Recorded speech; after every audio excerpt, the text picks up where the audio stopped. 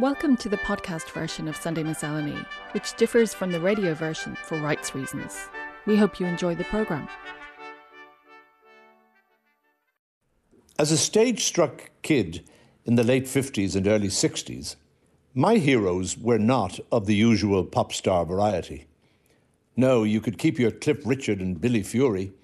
It was Jimmy O'Dea and Maureen Potter in the Gaiety Theatre pantomime who had my undying loyalty. While Maureen and Jimmy were the undisputed stars of the show, another younger actor in the cast also captured my imagination, and I had a sort of connection with him. From an early age, I was a student of the formidable Ina Mary Burke, the doyenne of Dublin drama teachers. Every Tuesday and Friday afternoon, after school, I would make my way to join a group of other would-be thespians in her large Kildare Street studio. Berkey, as we irreverently called her, had some very distinguished alumni, and we listened with rapt attention to tales of the Hollywood legend Maureen O'Hara, Eamon Andrews, who had conquered British TV, and of Milo O'Shea, the upcoming actor and comedian, whose skills as a mime we were encouraged to emulate. Seeing Milo in the Gaiety pantomime and knowing that he had studied in that same studio made him my hero and role model. So I began to create little scenarios with titles like Going for the Messages, where, without dialogue, a 10-year-old boy sent to the shop by his mother would, on the way home, meet an angry dog, an eager playmate, and engage in other time-wasting distractions. The upshot was that all the money was lost and he returned home without the necessary items. For us drama nerds, the annual Father Matthew Fesh in the Capuchin's Hall in Church Street was the highlight of our year. It was our Croke Park, our Wimbledon, and our Super Bowl all rolled into one. One year, as well as working on poetry and monologues for the elocution and drama tests, I was encouraged to enter the Under-12 mime competition. And lo and behold, Milo O'Shea was the adjudicator. To my absolute delight, he awarded me first prize, and a photograph was taken with the great man for the Irish press. When it appeared in the paper, even my sceptical brothers seemed impressed, well, at least for a short while. Now, by some means, now lost to the ravages of memory, my mother managed to get a copy of the photo to Milo, and amazingly, he promised to autograph it and deliver it to our house the following Sunday. That weekend was a blur of excitement and a flurry of tidying, which was not an easy job in a house with 5 growing boys. I tried to assure my mother that he would only come to the front door, but she was having none of that. Top to bottom, all had to be sparkling for the arrival of the celebrity. Imagine my disappointment when Sunday passed and no sign of Mr. O'Shea. How well I thought it was too much to expect. A full week went by and the house returned to its normal, chaotic state. On the following Sunday morning, my mother answered the door, expecting to see Richard Good, my best friend from 2 doors down, coming to play.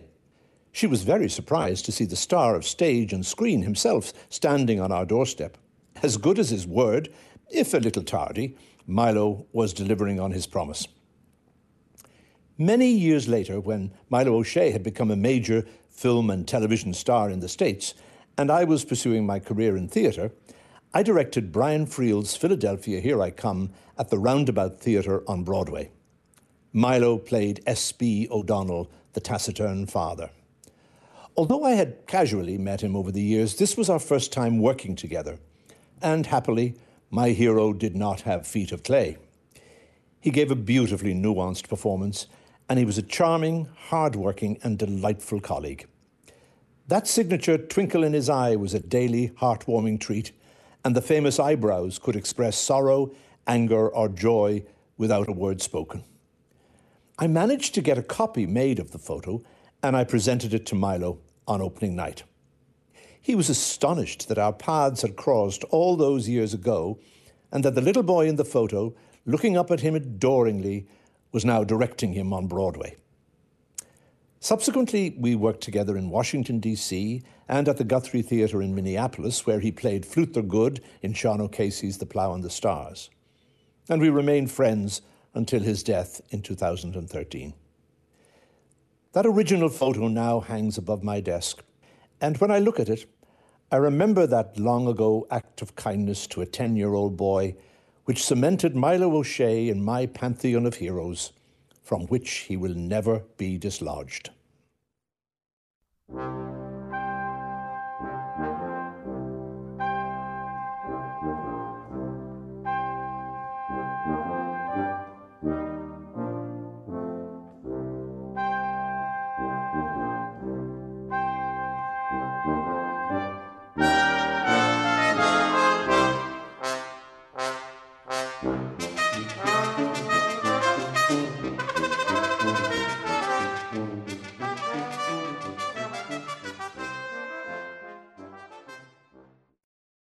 The invasion of Ukraine came a week after my mother Monica's 83rd birthday, which I had celebrated in Chile, where she lives, with her husband Carlos, who is almost 88. The war had punctuated an unusual week of reflection, coming at the end of an exhibition I had mounted with my wife Catherine. The Objects of Love, presented at Dublin Castle, had been years in the planning, and its launch was delayed a further 12 months by COVID. Comprising a precious collection of objects, photographs, and documents, the exhibition tells the story of a Jewish family before, during, and after Nazi occupation in Poland. The family, of course, is mine, and my mother, who survived the Warsaw Ghetto and numerous other reckless encounters with mortality, was observing the unfolding reaction to the exhibition with revolving sentiments. What impact would this exhibition have on an audience coming to this history with little or no connection? How does the public presentation, the laying bare of her entire life through the prism of her youngest son's eyes, contribute to her own understanding of the war and its aftermath? The images and reports coming from Ukraine seemed unimaginable, crashing into my own post-mortem of the exhibition. The bombing, accidentally or deliberately, of the site of Babin Yar, a ravine where thousands of Jews had been executed by the Nazis in 1941 over 2 days, had a particularly disturbing resonance, a kind of Holocaust redux, killing the victims in the pit a second time, with a backdrop of millions of refugees whose lives had suddenly been upended or torn apart by one individual's monomaniacal vision. The pain for my mother to witness this human carnage in Europe again is especially harrowing, although she keeps the details of this new anguish private. She doesn't need fresh horror to kettle her memories into an inescapable corner. Not now. A few days before the end of my visit, Monica began to articulate her feelings around the exhibition at Dublin Castle, firstly to Catherine and then, more confidently, to me. Certain words bubbled up to the surface: relief, pride, gratitude.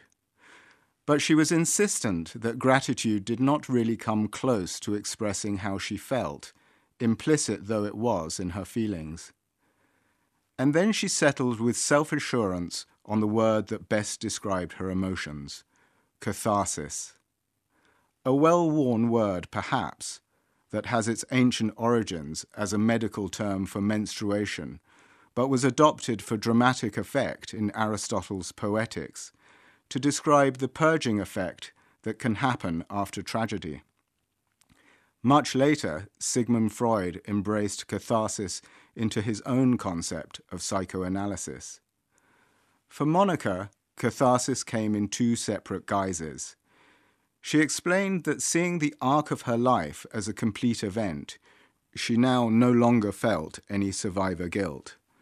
Survivor guilt is a phenomenon that many Holocaust survivors experienced.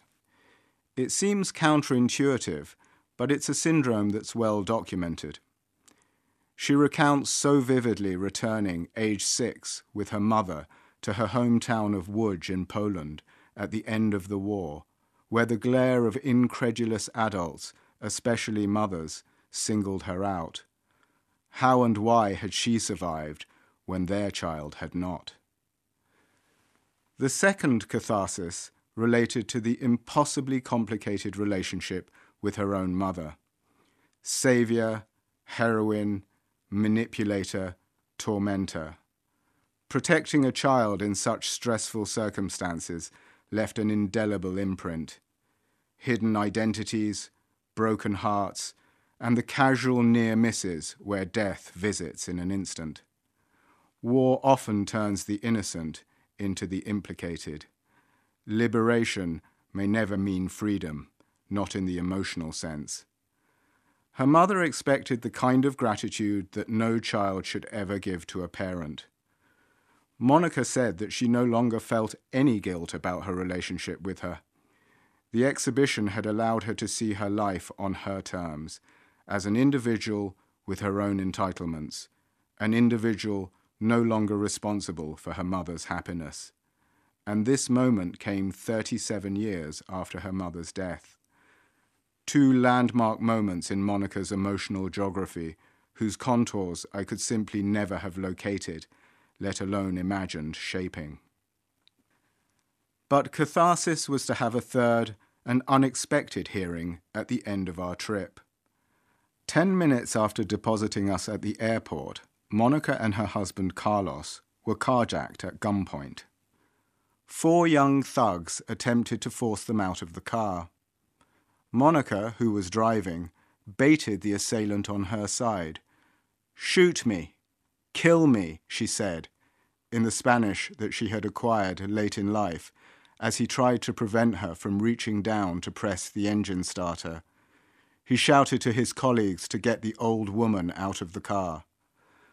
On Carlos's side, his assailant was trying to free him from the seatbelt.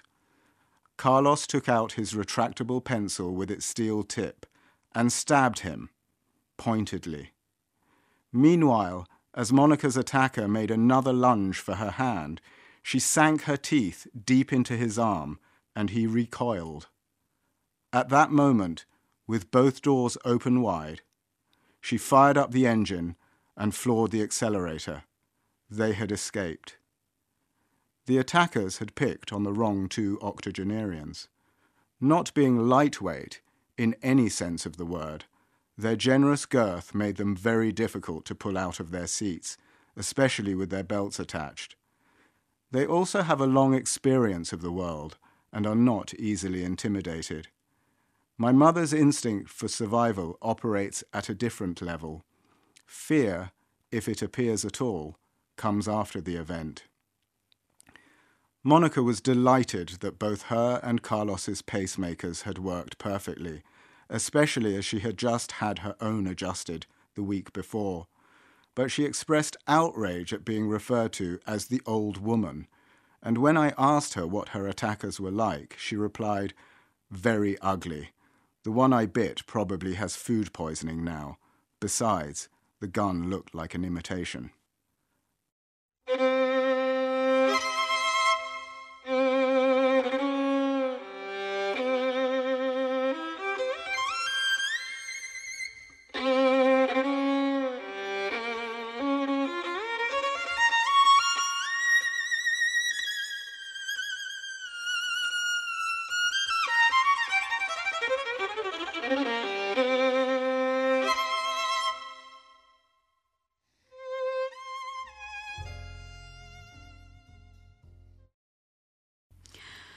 Uncle Billy's fortune.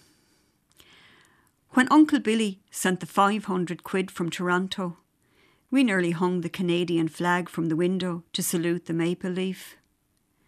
We filled our heads with pine forests, great prairies full of swaying wheat. Manitoba, Quebec, New Brunswick, place names tracked down in an atlas, became a litany of amazement, recited like prayers or spells. The word Ontario was often in our conversation. The wonder of our Billy making a life there on the shores of some great, unimaginable lake. Our Billy, who never came home, but sent this one short letter with the cheque describing how he had bettered himself, lived in a bay and gable house with terracotta brick beside neighbours who were old money. The photo of his wife enclosed showed that he had married a tall, no-nonsense type with high teeth, a woman in a woolen coat dressed for the snow. His photo revealed an old man, 60 years on another continent. Uncle Billy's money made our bedroom flush with new paint in coral pink. Embossed wallpaper was an opulent braille under our fingertips.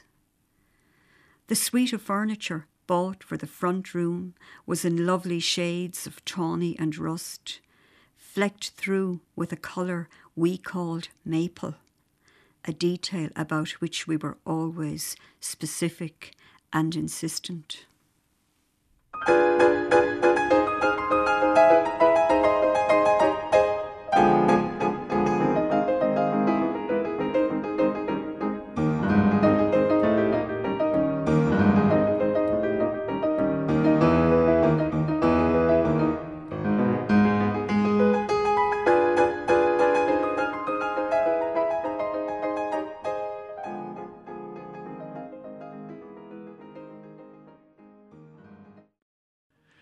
A group of us, men as it happens, were talking recently about relationships between fathers and sons, about closeness, and about the sometimes fraught nature of those relationships.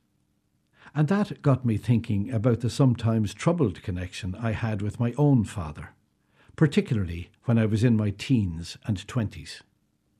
We seemed to have the ability to push each other's buttons, to wind each other up about everything from politics to the length of my hair. I remember one summer when my father had got me a student job on the Permanent Way with CIE. It involved us travelling together from Castledermot to Athy each morning, leaving home just after 6:30. At the time I had shoulder-length hair, and I had decided to part it down the middle, a la John Lennon. This was not something that came naturally, so at night I put 2 clips on each side in an attempt to train it into falling left and right. On this particular summer morning, having stayed up late listening to Lennon's Imagine album, I stumbled downstairs and sat across the table from my father for a hurried breakfast. He looked at me, sighed deeply and said, "That's ridiculous. I hope you're not going to work like that." What I didn't realise was that I had forgotten to take one of the clips out of my hair. The 20-minute journey that followed set the tone for the week. Acrimonious quarrelling about what was and wasn't acceptable, about fashion and common sense, about the world that was and the world that might be. As ever, one thing inevitably led to another totally unrelated argument. I thought of that disagreement during the discussion with my friends, and I thought about the fact that my father was actually quite a mild-mannered man. And I thought about the fact that I never once heard him complain about his life or his childhood. His mother had died when he was an infant, and he and his siblings were taken in by their grandmother. A couple of years later, his father remarried, and the family was reunited, only for his stepmother to die while my father was still a young boy. By the time he was 12, he had lived in Borris and Ossory, Carlow, Selbridge and Athy. Leaving school early, my father migrated to England and worked there before returning to join his father and brother as an employee of CIE. My father's ambition had been to become a station master or inspector with the railway company. But his involvement with the NATE union meant that never happened, and he ended his career as foreman in Athy station. A lifetime's ambition had not been achieved. I thought of the day of my father's funeral, of looking at his body in his coffin, and realising that in all of my adult life I had never hugged him. I don't know whether he would have been comfortable with the idea. It just never happened. But I was glad that in the last years of his 91-year lifetime, we had built bridges and mended fences, and done all the things that sound cliched, but in reality are a consolation when the time for a final parting arrives. And I thought too of one of the last conversations we had. We were discussing the presence of a mouse under the floorboards in my house. He had always been an expert at getting rid of them. I was explaining that each time the mouse set off the trap I had laid, the spring caught in the board above, allowing it to escape. I waited for the solution. But the only thing my father said was, "Every creature wants to live as long as it can." The following week, he died. As the conversation with my friends wound down, I found myself thinking and saying something that had never crossed my mind before that moment. I had spent years berating my father and criticising so many things about him, without ever accepting the fact that he had had about 1/10 of the opportunities that had come my way in a lifetime of relative ease. He had taken about 1/10 of the wrong turns that I've taken over my lifetime. And yet, all he had wanted from me and my sister and brother was that we do well in the world, get the education that had been denied him, and make a mark in our lives. And now, 23 years after his death, I'm realising at last what a good and kind and supportive father he was.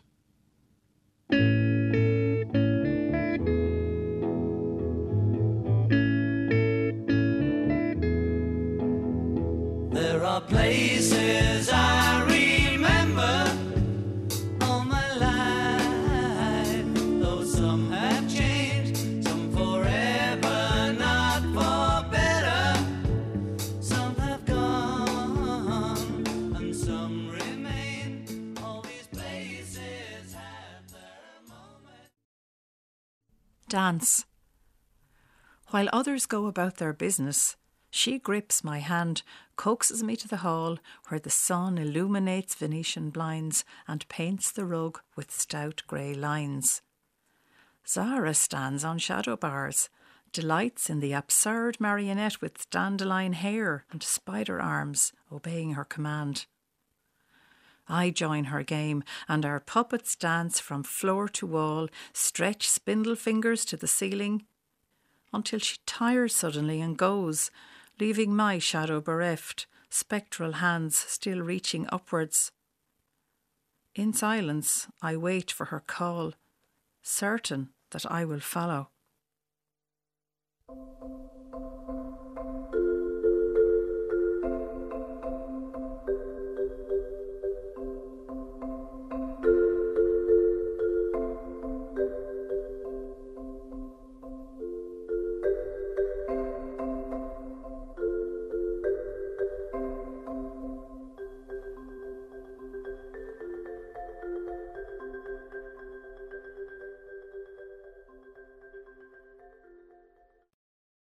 I haven't looked at it in a while, but when I lifted a well-thumbed book down from my bookshelves again recently, it fell open, as it always does, at a particular page. Why? Because it's that page, page 155, that keeps drawing me back. The specifics there, in just a couple of paragraphs, transport the reader to the outskirts of Moneymore in South Derry.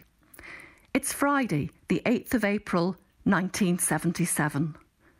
Good Friday as it happens, and it's just after 2:30 in the afternoon.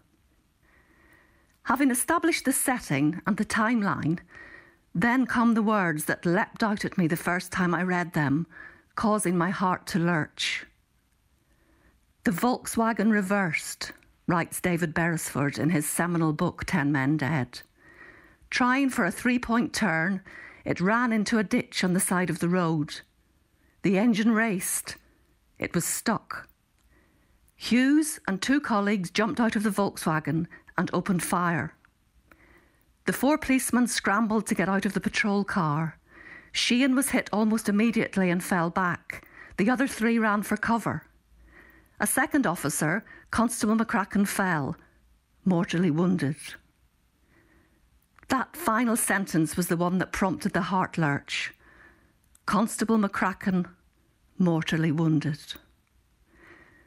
John T. McCracken, a young RUC officer aged just 22 and my old school friend, shot dead, his life taken in cold blood on a country road 45 years ago.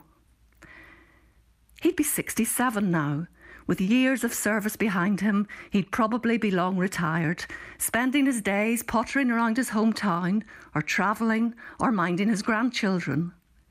He might well have been sitting in the Aviva Stadium during this year's Six Nations, cheering Ireland on, just as all those years ago he was always a stalwart supporter of his own school rugby team. That school was Coleraine Academical Institution, the boys-only school in the County Derry town where I attended the girls-only Coleraine High School. The Inst boys, as they were known, were a source of fascination to us in those awakening teenage years. And while the boys in general had their common appeal, it was the Inst boarders, and especially those a bit older than us, who came with an added patina of glamour. Although God knows there was little that could be considered glamorous about the boarder that was my old friend J.T. McCracken. With his awkwardly shy disposition, his thick glasses, and a tendency to blush at the slightest bit of attention, J.T. was like a walking advertisement for teenage gaucheness. In fact, when he was first introduced to me, it was as Red McCracken, the nickname the result of his blushing habit. My, oh my, I can't help thinking now, the cruelty of youth. With J.T., what you saw was exactly what you got. A shy, kind and loyal boy who would have given you his last shilling. He was never called anything but J.T. by those of us who knew him well. In Lost Lives, however, the book that name after name after name tells the stories of all those who died during the Troubles, he's listed as John T. McCracken, Protestant, aged 22, killed on April the 8th, 1977. Killed, that's what it says. But JT was murdered on that Good Friday afternoon, shot dead by Francis Hughes, who was to die himself just 4 years later in the 1981 hunger strikes. When JT was killed that Easter in 1977, I was home from university in England. I can still remember it as if it was yesterday. I was devastated by the news of his death. How could JT just be wiped out so suddenly and savagely? Even my father remembered him. "Was that shy fellow with the glasses who used to call to the door looking for you?" he asked me on that terrible Friday. I've been thinking a lot about JT these past few weeks. 45 years. It seems like a lifetime. It is a lifetime, but one that I have lived and JT has been denied. All these decades later, do I still despise Francis Hughes? No, I don't. What I see now with the passing of the years are two young men of similar age from different sides of the so-called divide. Two young men afforded different opportunities. Two young men who were both dealt a bad hand, one having his life brutally taken in an instant, the other giving his life as he saw it, and in a horrendous way, for what he believed or was told was a cause worth dying for. Two men dead, my friend and his foe. But what's done is done. And 45 years on from that dreadful Good Friday afternoon in South Derry, all I can hope is that JT and Francis Hughes are both at peace. For to live with bitterness is to live without hope. And what we must hope for now is that the writer L.P. Hartley was right, and that the past is indeed a foreign country, and a place where none of us on this island ever wants to live again.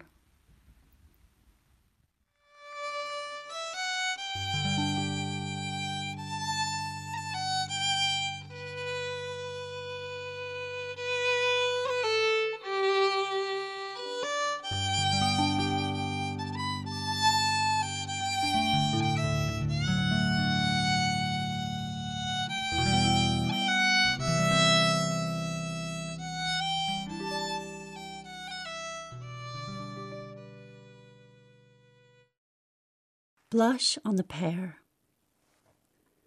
I'm drawn by the perfect blush on the pear. On her light feet the dog trails as I go into the kitchen. She follows each movement as I hold the fruit and begin to slice it. I eat and offer her a taste. She looks up at me sweetly, asking for more and more again. I've given her nearly half, eat the last, and leave her lick the dish.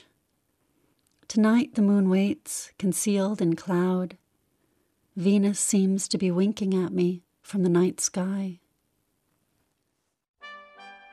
On this morning's programme, we heard Meeting Milo by Joe Dowling, Catharsis by Oliver Sears, Uncle Billy's Fortune, a poem by Margaret Galvin, Father and Son was by John McKenna, Dance, a poem by A.M. Cousins, JT was by Rosalind D, and Blush on the Pear, a poem by Grace Willents. The music was Broadway Boogie Woogie by Jim Parker, played by Wallace Collection, Old Polish Tango by Władysław Liedauer, sung by Olga Mileszczuk.